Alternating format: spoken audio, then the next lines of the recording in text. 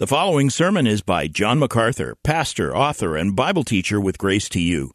If you've never contacted Grace to You, we want to send you a free booklet by John titled Defeating Discontentment. It gives you 7 practical principles that will help you face setbacks and difficult circumstances and experience contentment even when life turns upside down. Request your free booklet titled Defeating Discontentment by writing to defeating@gty.org.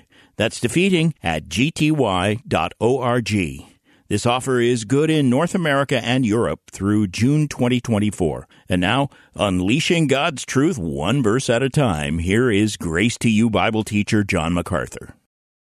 If you will open your Bible to the Gospel of Luke and the 20th chapter, we're going to return to the Passion Week, the week of our Lord Jesus Christ's crucifixion.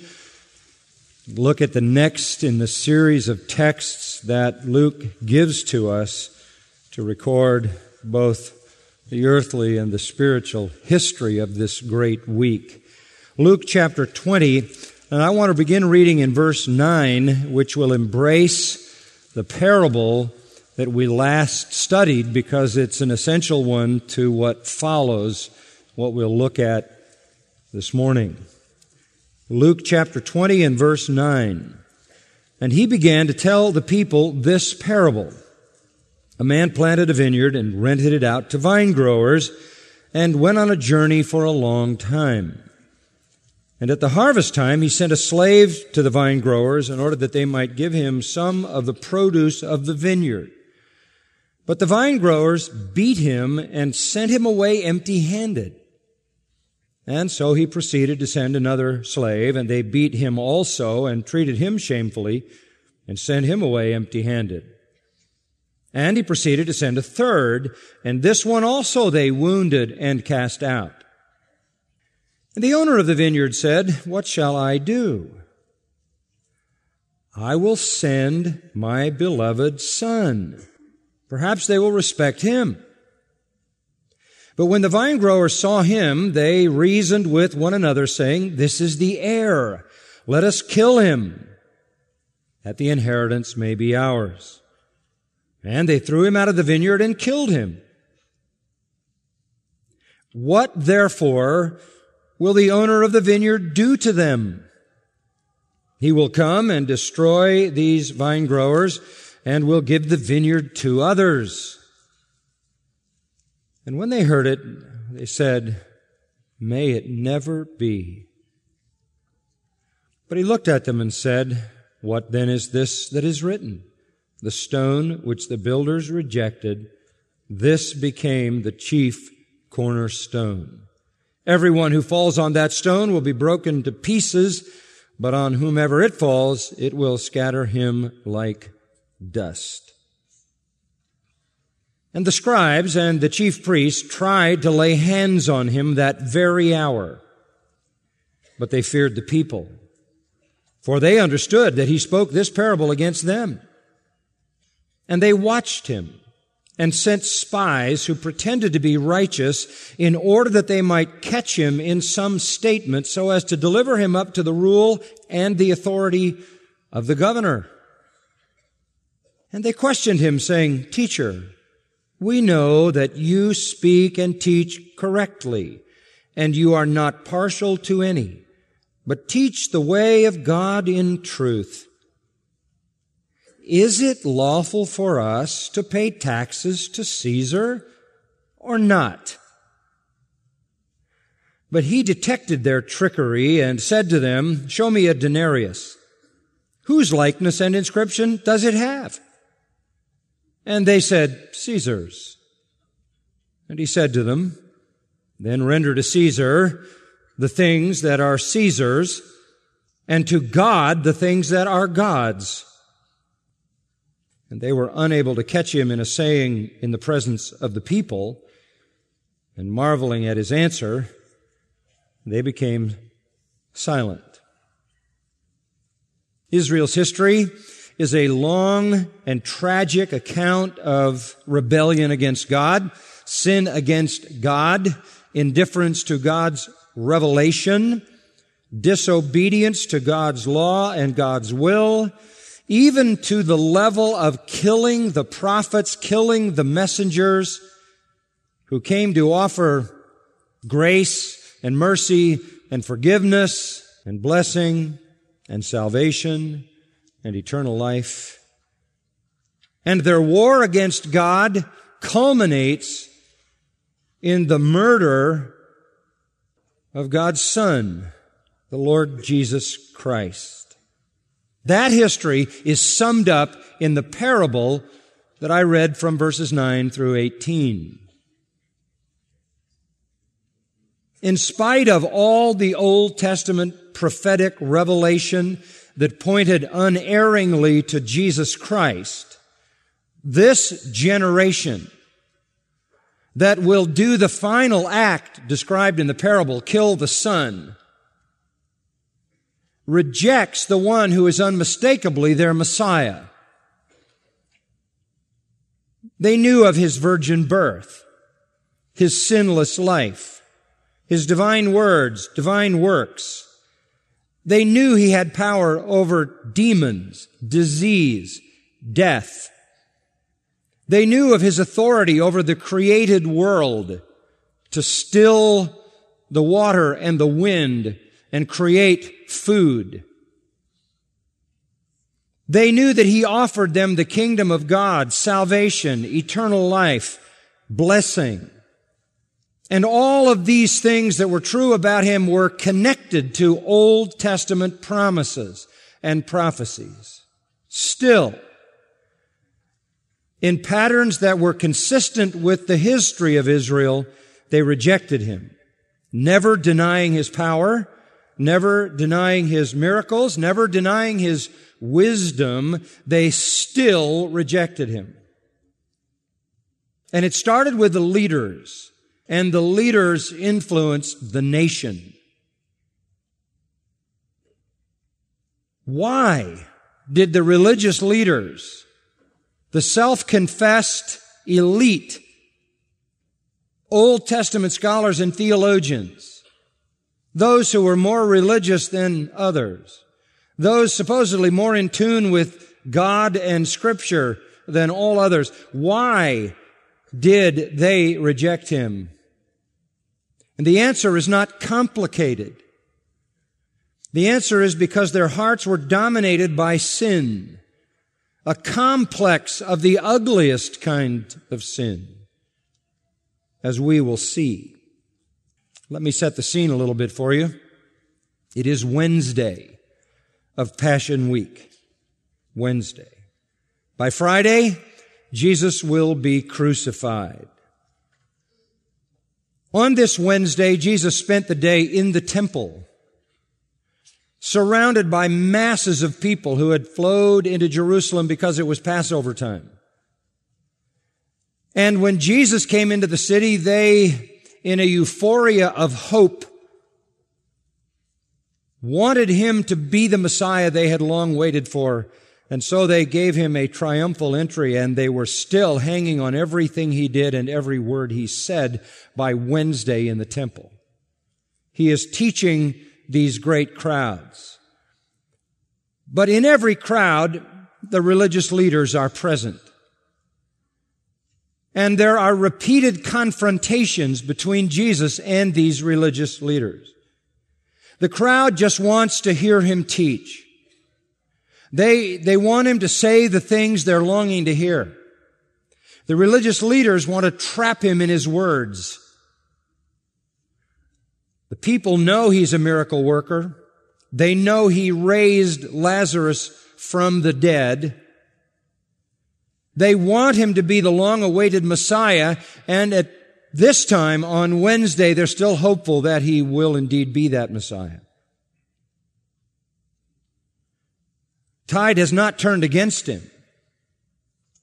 But the leaders have hated Him for a long time. They have hated Him for years. They want Him dead, and they want Him dead fast. And they will get what they want by Friday. Same crowd that cried Hosanna on Monday will cry crucify Him on Friday.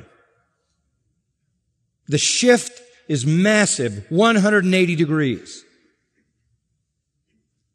And the religious leaders are essentially the architects of this shift. They're brilliant.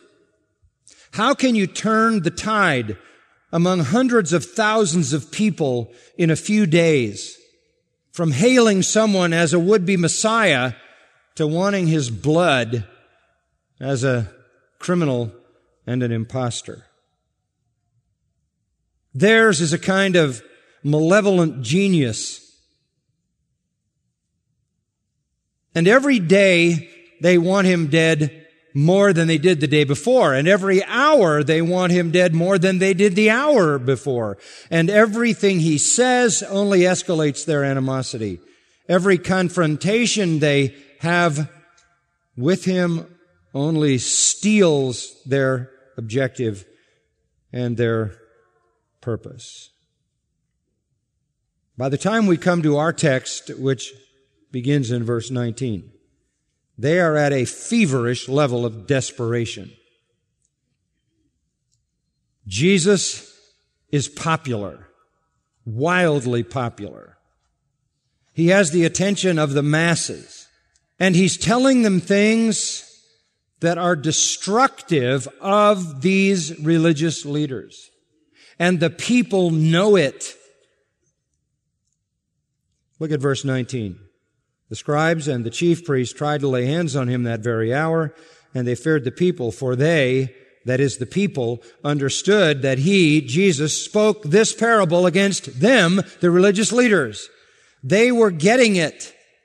Jesus was not just teaching them theology, he was exposing the falseness of these religious leaders to the people. They were the ones who killed the prophets in the past. It had always been led by the false leaders. They are the ones who will lead the execution of the Son of God as well. Stakes were really high. The people were pro-Jesus and becoming increasingly anti-Pharisee, anti-Sadducee, anti-Herodian, the complex of sects that made up the powerful and influential religious leaders. They have to put it to a stop. They have to turn the crowd the other way. That is not an easy job. If they had their way, they would stone him on the spot in the good old-fashioned Jewish way. Find a ledge, throw him over, and crush him under stones. They can't do that. Caesar has removed their right to exercise capital punishment.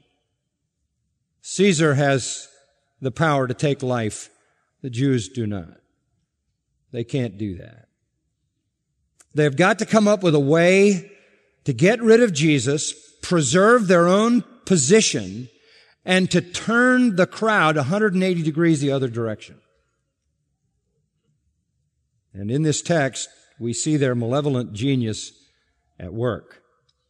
Now, there are a lot of ways that you could break this text down to understand it, but I think what perhaps is most direct is to look at it as a complex of sins and call it a diagnosis of the Christ rejectors. Do a little bit of spiritual pathology, looking into those specific sins that characterized their efforts. Let's begin with the sin of hatred in verse 19. That was the dominant reality. They hated Jesus.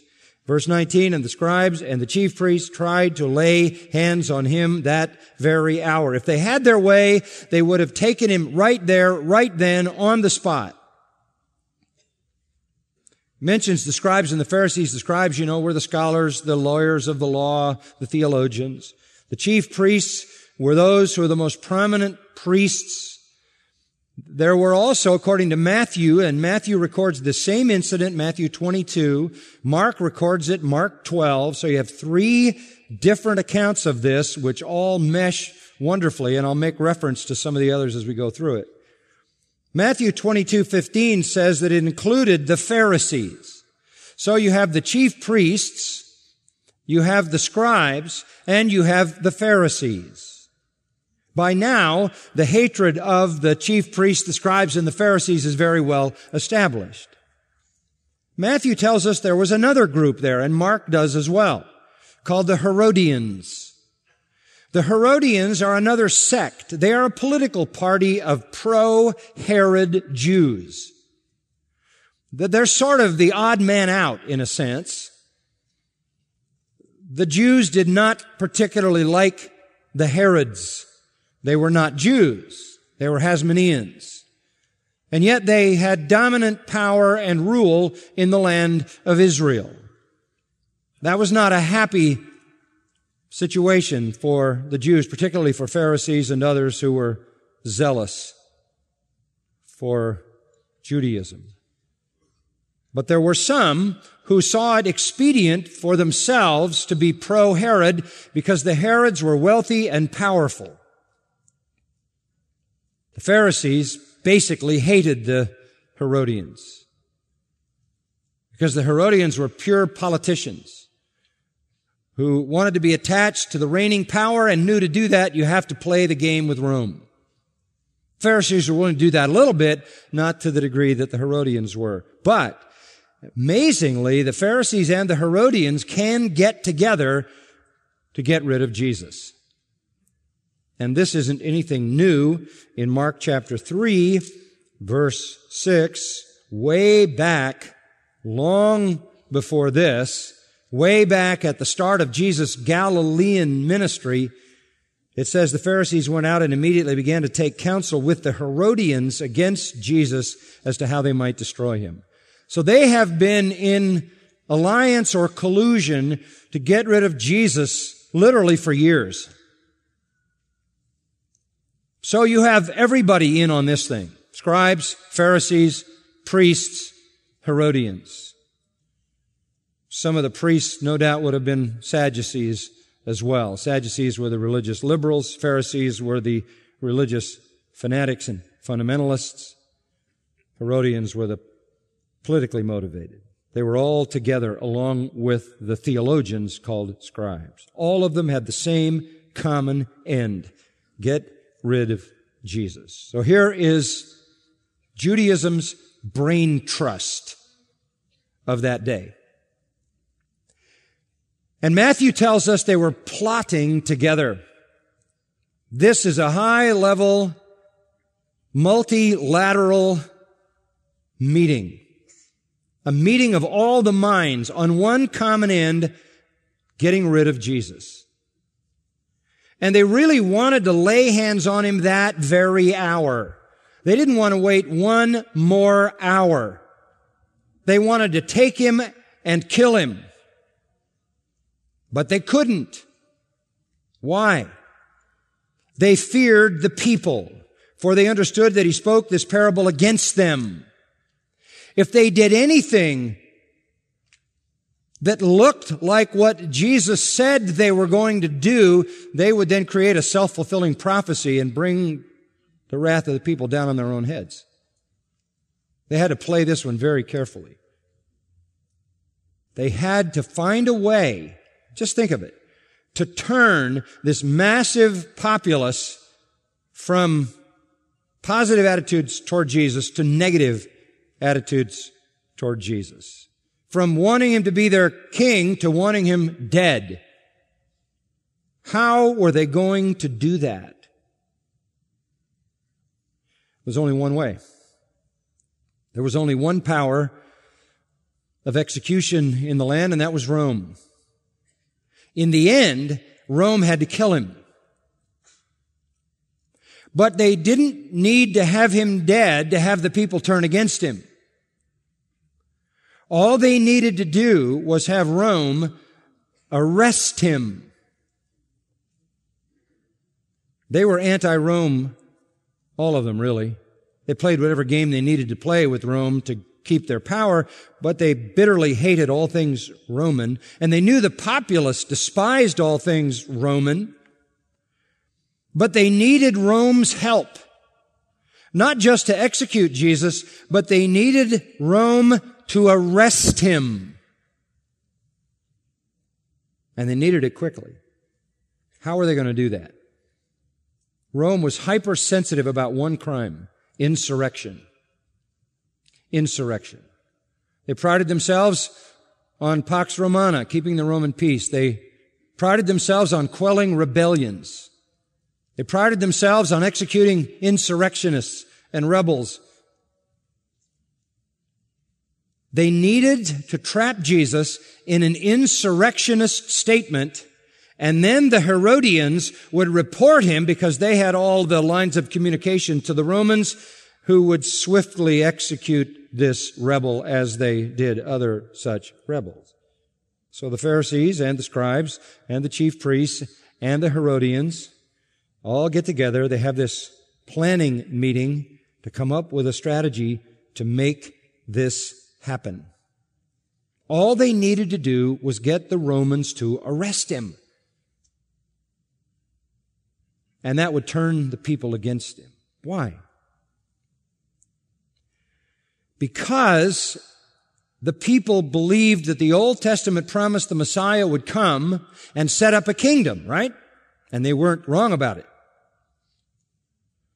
That the Messiah would come and establish his throne in Jerusalem, in Israel, deliver Israel from all Gentile domination, and then Israel would be the primary nation over the whole world.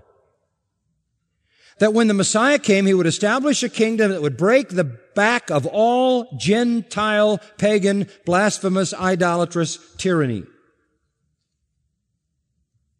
Anybody who wanted to be a Messiah, anybody who wanted to be accepted as a Messiah, would have to be anti-Gentile, anti-Rome.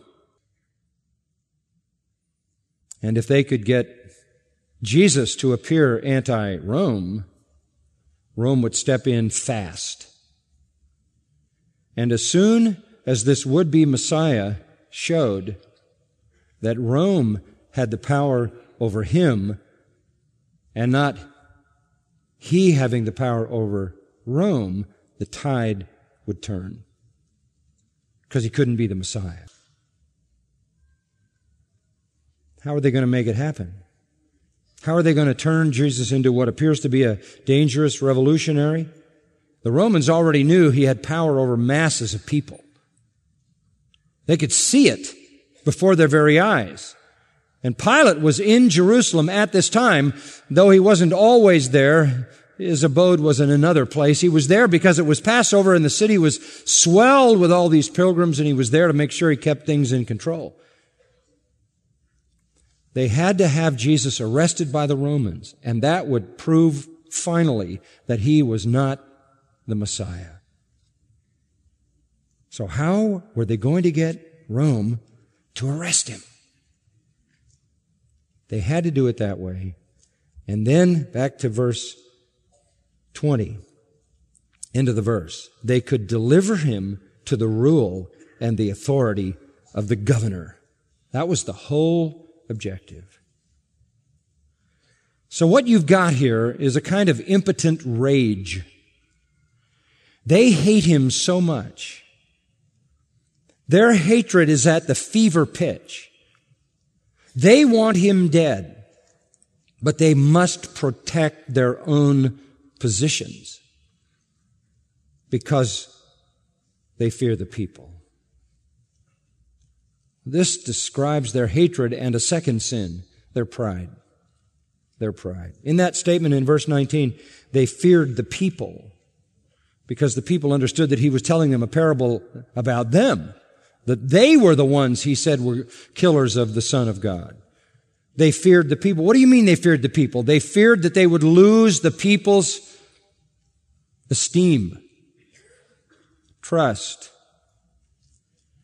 You see, popularity, acceptance, elevation, honor, respect came to them from the people.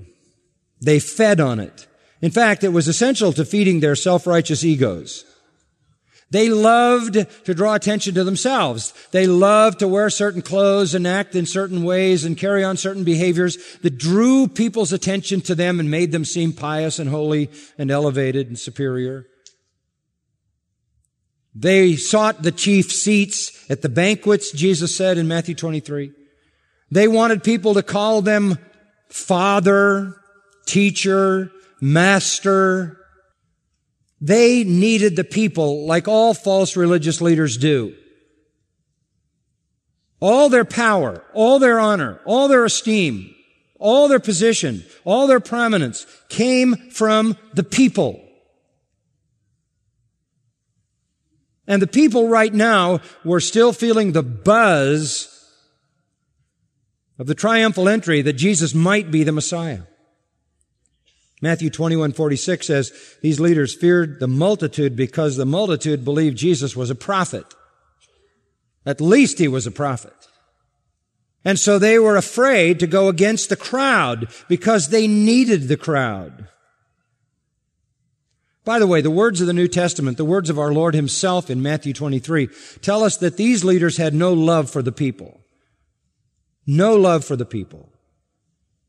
In fact, they used the people and they abused the people. They heaped upon them heavy burdens, legalistic burdens, and wouldn't lift a finger to help them carry those burdens. Jesus said they put upon them a yoke that no person could bear. They ruled by fear and intimidation, the way all false religious leaders rule and work. They put people under fear that if they don't obey them and do what they say, they'll go to hell. They'll miss the kingdom of God. They didn't do anything for the people. They turned them into sons of hell. They made them worse by their false doctrine. And they had nothing but contempt for the people. They despised them, thought them lower than they, never invited them to their homes or their luncheons or their dinners or their banquets, had no contact with them. They were not God pleasers, but they were not man pleasers either. They were self-pleasers who fed their proud souls on the accolades of those that they intimidated and abused. And they knew that if Jesus was arrested by the Romans, the people's hopes in him would be crushed. And they would get rid of him and secure their ongoing prominence. So they're full of hate and they're full of pride. And they have to find another way because they can't just lay hands on him, which is a term that means seize him and take him away either to kill him or to the Romans to have him killed until they have a reason. And if they did that with no apparent reason before the people would turn on them. So they have to turn the attitude of the people. That leads them to a third sin in this complex of sins, hypocrisy. They have to play their game, the game at which they were so adept, the game of hypocrisy. All false religious leaders are hypocrites, then and now and always. And they are masters at their disguise. So verse 20 says, they watched him. Surveillance. They watched him. What are they looking for? They sent spies who pretended to be righteous in order that they might catch him in some statement so as to deliver him up to the rule and authority of the governor. The end of the whole plan was to get him to Pilate, the Roman governor who represented Caesar, whose job it was to make sure there was no trouble in Israel, who would deal with any rebel or insurrectionist. They had to get him to the governor. In order to get him to the governor, they had to catch him in some statement that would cause the Romans to want to arrest him and kill him. In order to catch him in that kind of statement, they had to find him in the right moment, and so they watched him and they sent spies masquerading as honest truth seekers.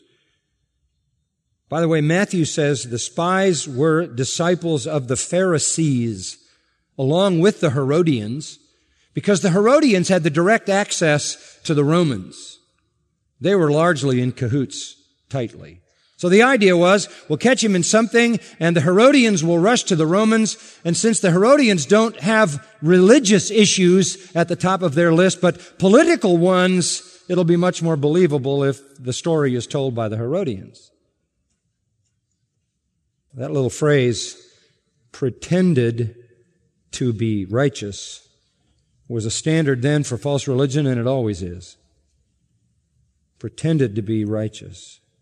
What they actually wanted was to trap him, catch him in some statement that would cause him to be arrested and taken to the Roman authorities and executed as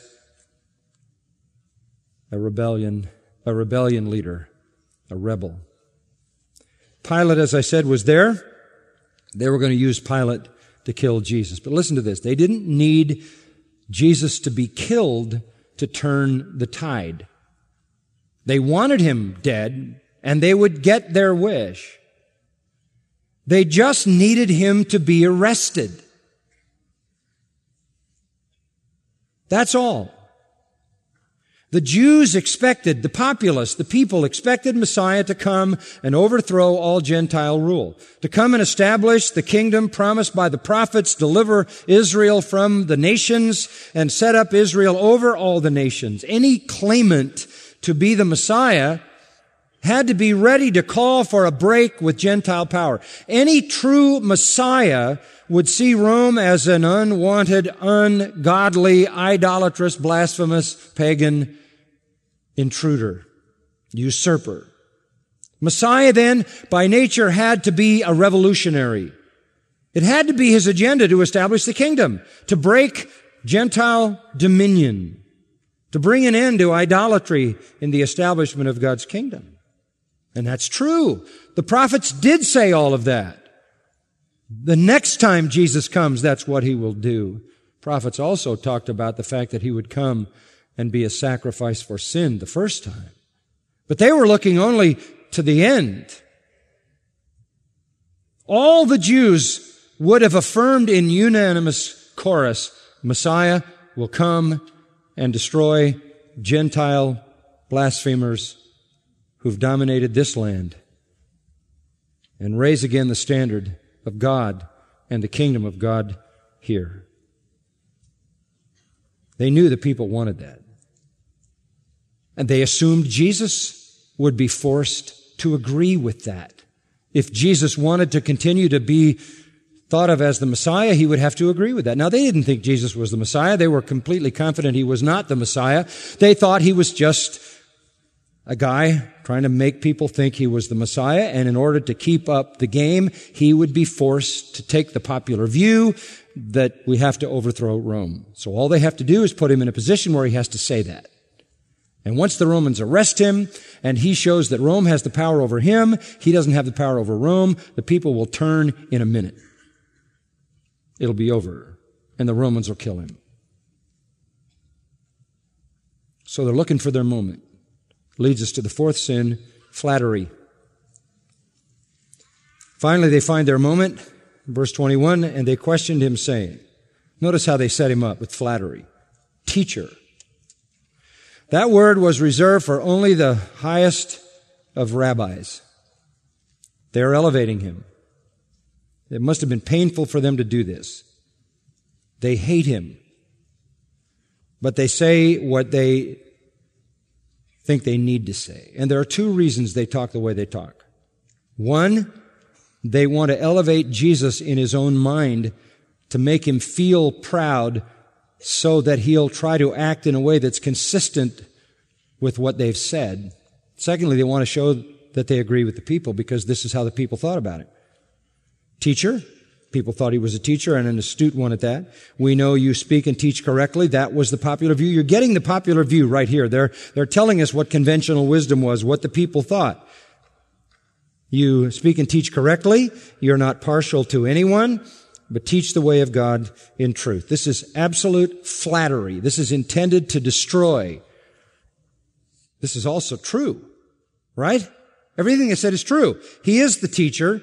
He does speak and teach correctly. He is not partial to anyone, and he does teach the way of God in truth and nothing else. That is true. That was also the way people were viewing him.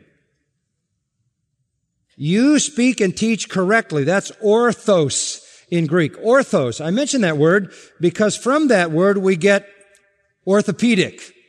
It simply means straight or upright. We also get the word orthodox, which really comes from two words, orthos and doxology or doxa, giving right honor to God. You speak orthodox truth. You are not partial to anyone. Matthew's text, a little variant, literally says in the Greek, you look not into the face of men. In other words, you don't adjust your message by the kind of response you're getting or who you're talking to. You don't equivocate because of human opinion or consequence. Now, all this is absolutely true. They don't believe it. This is the popular idea, but it's also the truth. And then they come to their high point. You teach the way of God in truth. You teach the way of God in truth. Hypocritical haters, proud. All they want to do is flatter Jesus, elevate his ego, so that he'll be forced to do something consistent with the way they've portrayed him openly and publicly, so he doesn't lose face. He doesn't lose the reputation they've just established for him. Having been publicly flattered and publicly pumped up in his ego so high, he's not going to want to contradict that exalted commendation. So they're putting him in a place where he's going to be forced to give him a straight answer. A straight answer that they think is consistent with God. And they know that that straight answer is what the people would all say, and that if he wants to win the people, he's going to have to say it too.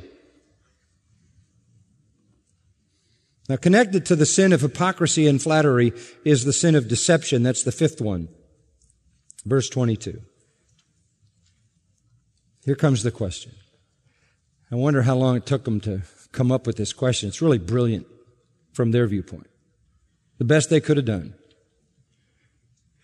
Is it lawful for us to pay taxes to Caesar or not?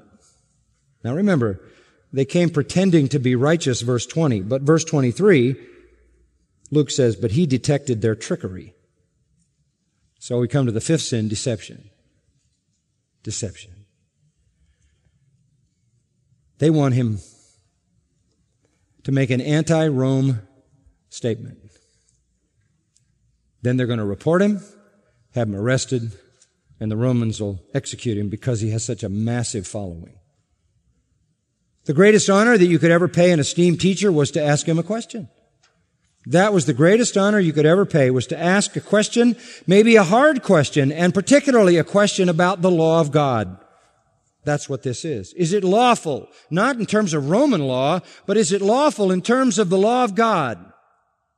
Is it lawful for us to pay taxes to Caesar or not? In their minds, there's only one answer biblically. No. They know that the people would say, no. We are being forced to pay taxes to Caesar. We should not be paying taxes of the grain and the oil and the wine and the land and the income that God gives us in God's own land. This land and all that it produces belongs to God, and we should not be giving this to a Gentile idolatrous, occupying power, oppressing God's people with no right to God's land. The people would uniformly rise up and say, no, it is not lawful, but we are forced to do it. Jews, by the way, hated paying taxes to Rome, not only because they hated to part with the money, but because they hated to give it to pagans, idolaters, occupiers. The word here, taxes, plural, general word, pharos, just a general word for tax. There were lots of them. There was a land tax, 1/10 of the grain, 1/5 of the oil and the wine. An import tax, every harbor, every border, and every city gate. There was a tariff on any goods going through. There was an income tax of 1% of wages, and then there was a poll tax. A poll tax. Everybody paid it. It was 1 denarius a year. It was the poll tax, by the way, that Joseph and Mary went to pay in Bethlehem when Jesus was born. Matthew uses the word poll tax, actually, and it's the word census, from which we get census. They hated paying taxes to Rome because Rome was a blasphemous, idolatrous, and godless people. Josephus tells us some interesting history before the birth of Christ. A man named Judas of Galilee comes along. He leads an insurrection against the Romans, and he leads this insurrection against the Romans on the basis of the fact that they shouldn't have to pay tax. He says, God is our only Lord and ruler. And he revolts against the paying of census tax and any other tax because he says it is basically funding paganism and idolatry. Well, they killed him. They killed him. And everybody who was trying to follow his rebellion scattered all over every place. But the sentiment that Judas developed remained. And it smoldered in the hearts of the people. And they all remembered that, even though it was over 30 years before this. It was part of their familiar history. Remember when Judas tried to get us out from under the necessity to pay these taxes.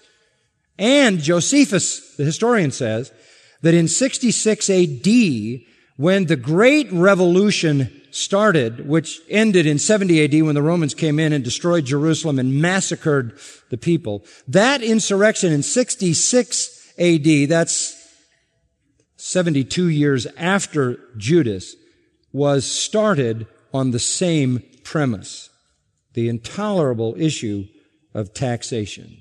So that conviction about that smoldered in the hearts of the people because that was the daily, routine, consistent, constant reminder of the reality of Roman occupation and idolatry. The Jews saw genuinely taxation by Rome as treason against God, the true and only King of Israel. Now, the leaders were sure that Jesus would have to give the popular view that when he's asked, should we pay taxes to Caesar? And he's just been told that you only speak the truth of God, you only speak correctly orthodox, and you don't care what the results are. They've got him painted into a corner. And as soon as he says what he has to say, no, it's not right to do that. It's against the law of God. They will dispatch the Herodians to the Romans. The Romans will come and seeing him with a massive crowd and assuming that he is spreading this kind of thing and another insurrection is about to be launched, they will arrest him. And at the moment that they arrest him, everybody will know that he is not the Messiah for sure because he is now a victim of the same Gentiles. And so they put him into that position. He detected their trickery. Matthew says he perceived their wickedness. Luke calls it trickery. Matthew goes behind the trickery to the wickedness that motivated it. He knew what was in them. How did he know their trickery? Because he knew what was in them. John 2:25, he knew what was in the heart of man. He's God. And he puts it on display. Verse 24. He said to them, show me a denarius. Probably would have had to find one somewhere in the crowd because the Jews didn't like to carry them. They were Roman coins and it was like having a little idol in your pocket. And there was no idolatry in Israel after the Babylonian captivity historically. They carried copper coins and Hebrew shekels. You've heard that word. They didn't like to carry Roman coins. Denarius is basically a day's wage coin. Valuable coin, made out of silver sometimes or gold.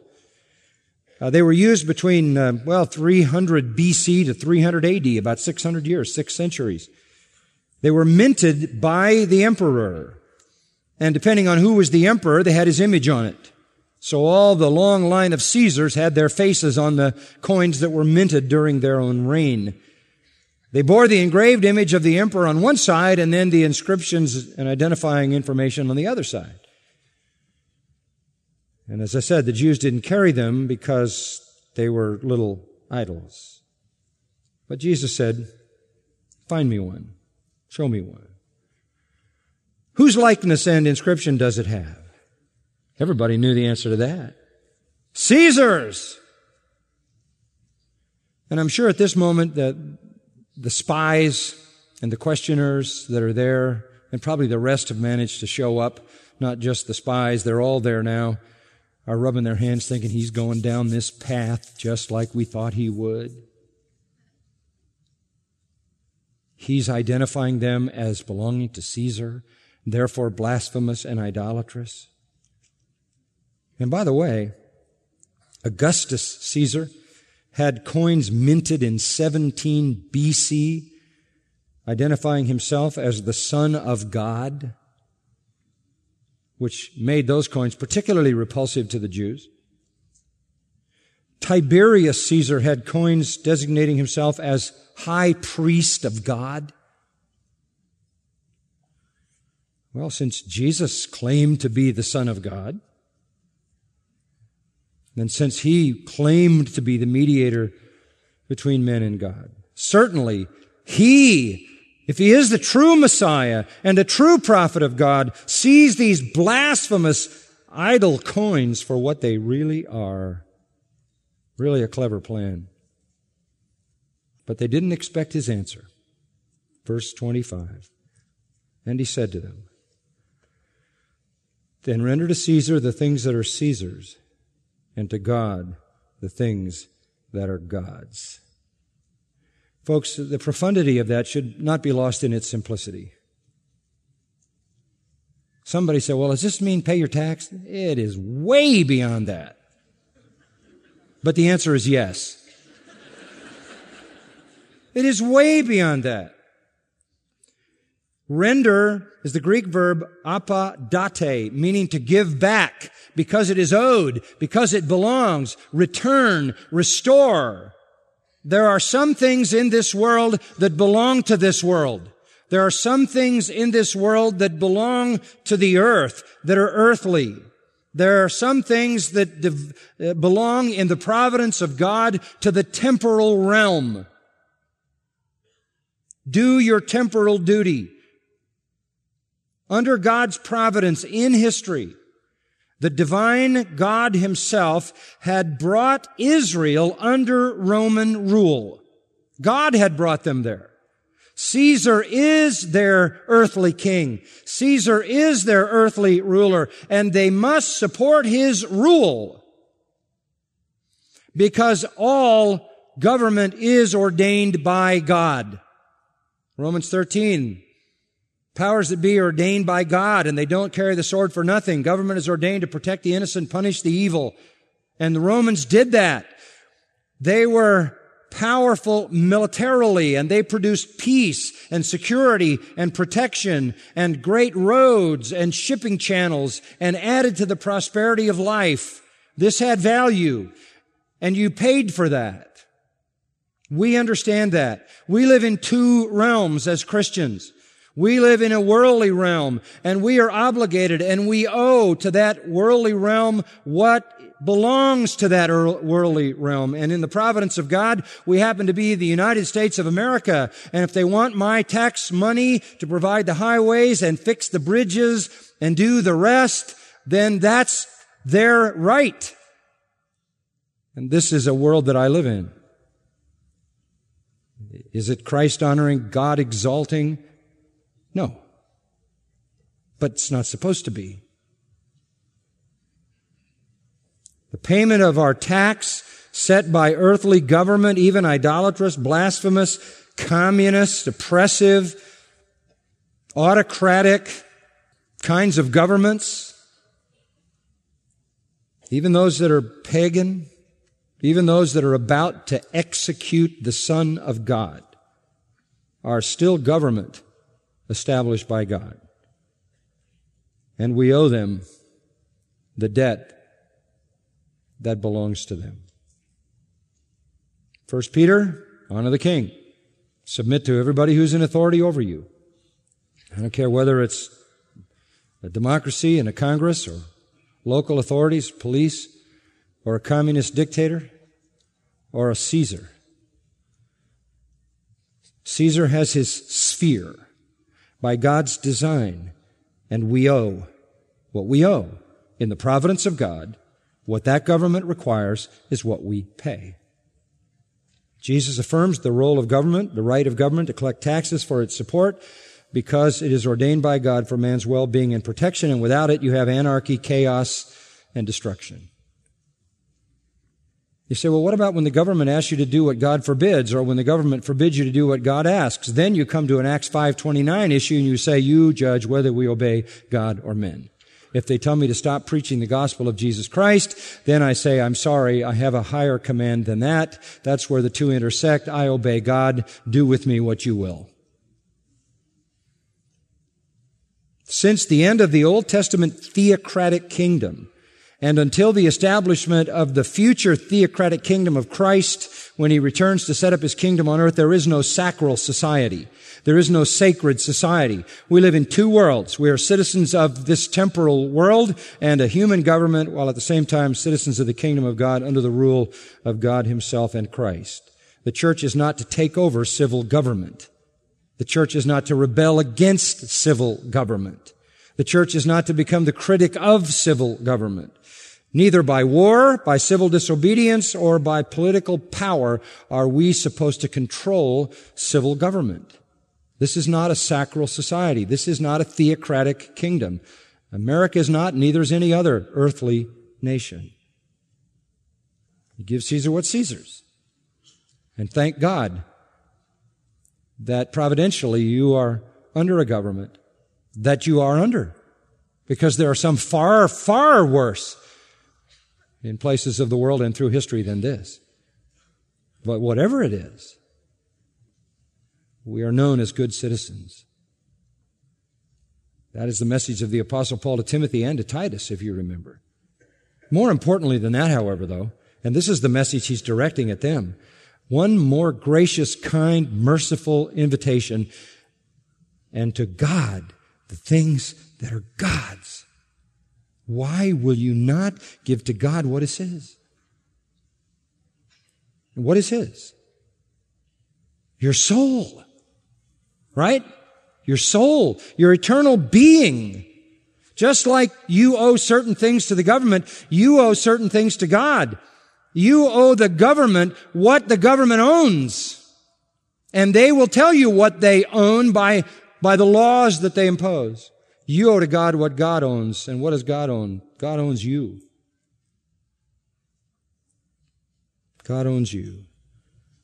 He's saying to them, why don't you bow your knee to the greater, more important, ultimate throne? Give honor to God. God is owed worship, praise, adoration, glory, obedience, love, trust. Give Him my life, everything. They were not giving God what God commanded. Their hearts, their souls, their lives. The coin belongs to Caesar. You belong to God. The coin has Caesar's image. You have God's image. The coin is Caesar's. You are God's. That was His invitation. It's an invitation today extended to you. And it led to a final sin. Hate, pride, hypocrisy, flattery, deception. Number 6, stubbornness. I'll finish right now. Stubbornness. Verse 26, they were unable to catch Him in a saying in the presence of the people. And marveling at His answer, they became silent. I wish it said they repented. They're so stubborn. This is an irredeemable, irremedial situation. They go away only frustrated because they failed to catch Him in a saying in front of the people that would have caused Him to be arrested and executed.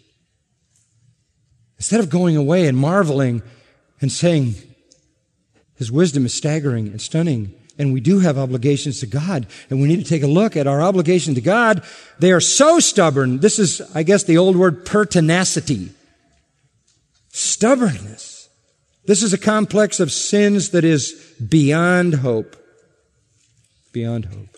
Oh, by the way, turn to chapter 23, verse 2. Chapter 23, verse 2.